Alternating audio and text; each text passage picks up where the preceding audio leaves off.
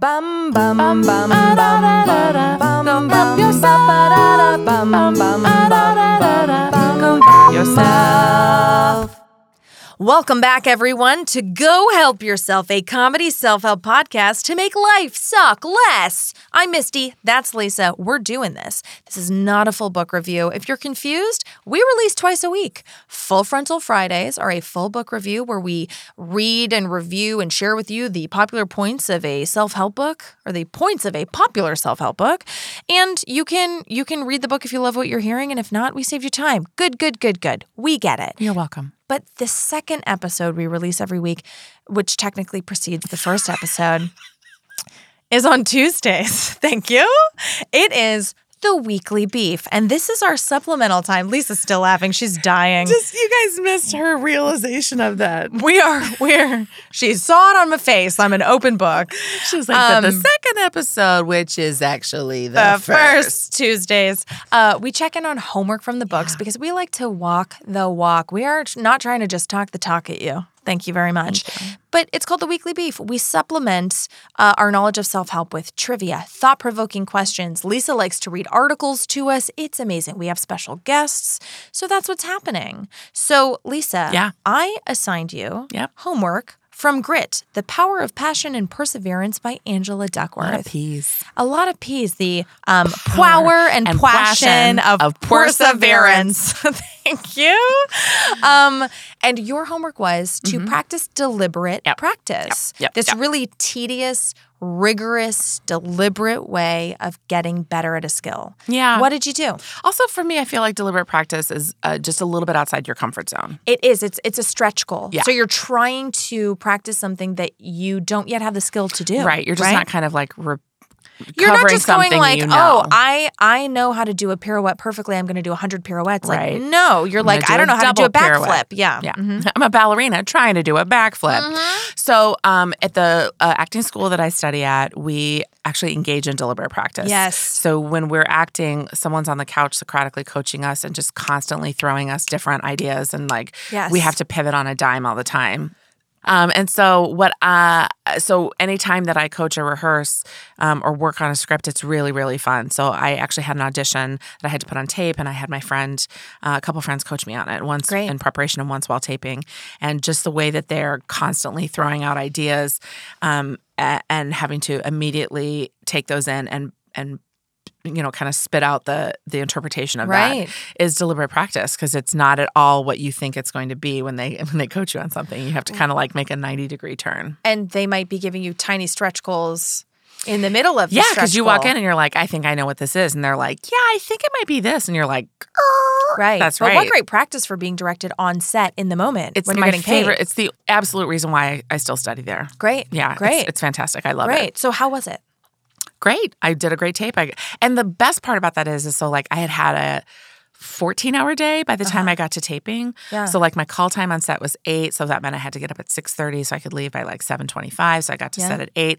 We got released at 8:30 p.m. So by the time I got home at 9, I fed the dogs, I changed, and then I got over to the school where I could tape. And then that is a long day. And then at 10 o'clock, we got in the room by 10:10 or 10:05, and then we were taping, and then we were done by 10:15, and then I had to come home and edit and upload it, and Wow. So that was a long day, but because of that training, when I went in the room and we did something different, I was able to do it. You could execute right there, which is why you had a 5-minute taping and not a 35-minute taping. That's right. And then because we were able to do two complete different things, I sent 2 totally different takes, which I'm super happy about. So then the casting director can show whatever they love. Yeah, that's right. Amazing. Yeah, that's so it was great. a really positive experience for you.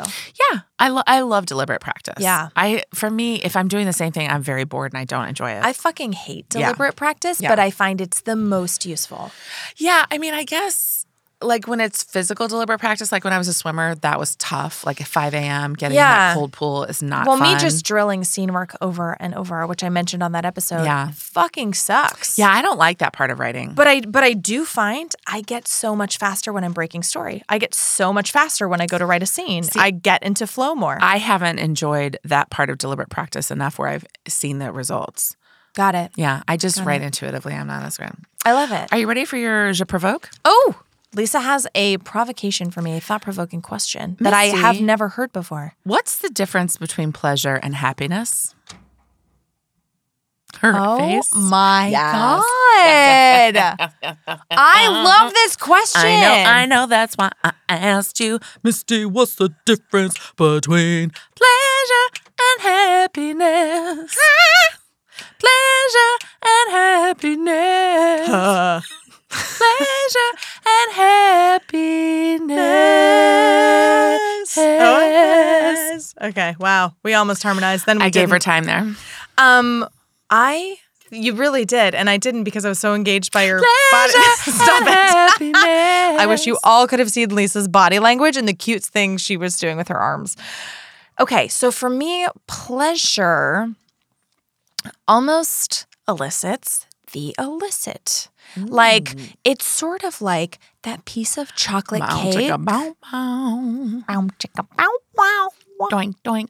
Doinkin'. Mm-hmm. No, but really like things that maybe are a little bit forbidden, like that piece of chocolate cake you're not supposed to be having or being bad or eating it, or like, or something like really of the senses or in the body. Like I think about like something really pleasurable is like a massage, or a really good meal, like a bite of a really good meal, or something physical, like what's a great happiness? Kiss. Happiness so pleasure feels more like an experience, and happiness to me, I guess, feels more like a state. A state of being.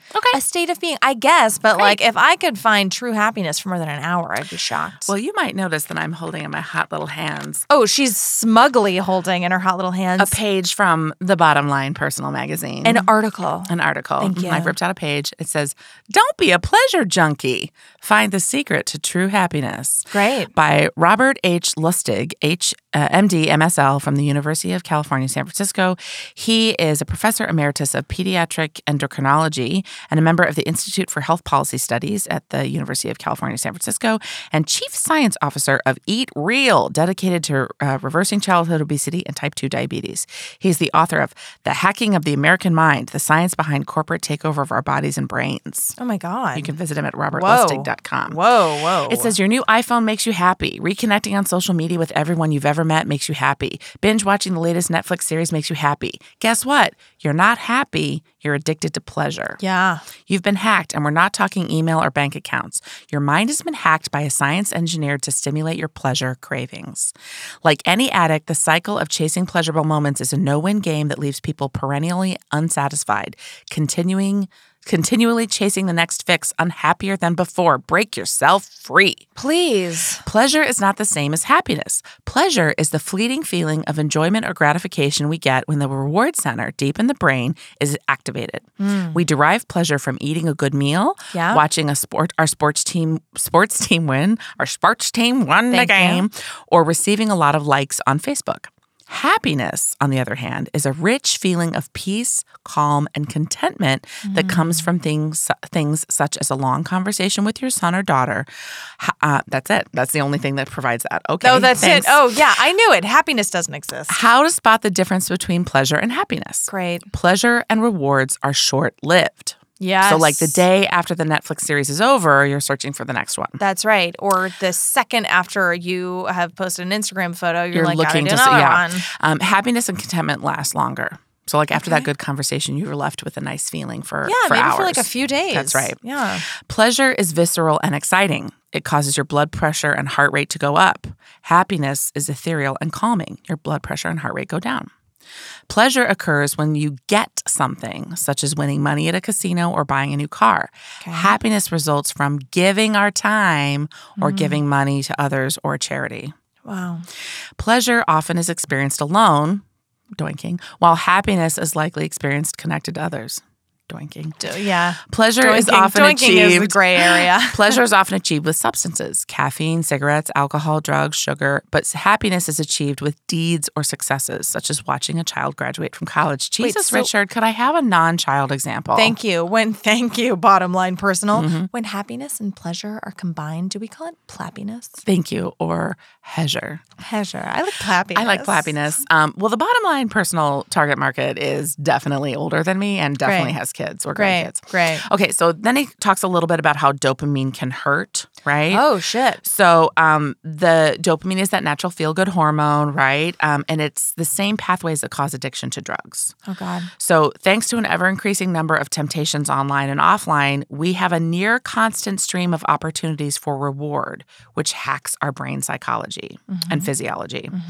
So a neurotransmitter is a chemical in the brain that, when released, causes other nerve cells to fire.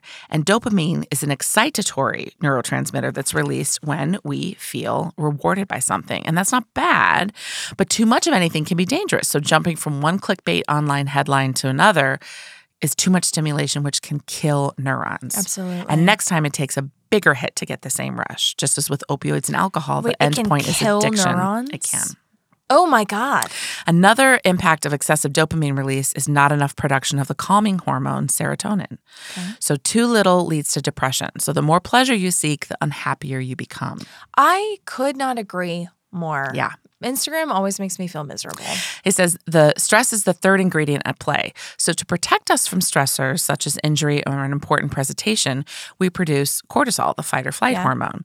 In small doses over the short term, this is helpful. But when it's chronic and it remains elevated for long periods, it causes dopamine to fire even more, increasing the cycle of reward-seeking behaviors. I thought epinephrine was the fight or flight. Or is it's cortisol? I bet they're combined, but cortisol is the stress. Okay. So cortisol downregulates production of serotonin, adding to our unhappiness. So cortisol is, in effect, the anti-contentment hormone. Wow. So the net result of the cycle of hormone release and suppression caused by our nonstop personal pleasure seeking is harming our emotions. And he says, fortunately, pleasure addiction can be overcome if you're willing to fight back. Here's how. The 4 true C's of happiness. The 4 C's of true happiness. Thank you. Connect, contribute, cope, and cook. Great. Connect. Log off Facebook, Twitter, and Instagram. Yeah. Instead, make time every day to interact with friends and loved ones face-to-face, eye-to-eye in real life. Yes. Because physically being face-to-face increases empathy and produces serotonin. Yes. All right? Contribute. Give your time, your money, and yourself by volunteering, donating, and performing tasks that contribute to the greater good.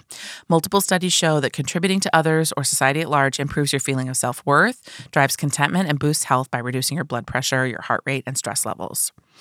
And bonus, you're likely interacting face-to-face with others when you volunteer. Yeah. I put up my little hand like it was a secret. Yeah. Oh, you don't know about the solitary volunteer program? Let me tell you about it. Okay. You don't look anyone in the eye. They drop you in the woods somewhere. You don't see anybody, and you just volunteer for a while. And then you walk out. I do that, but I just bury a body. Yeah.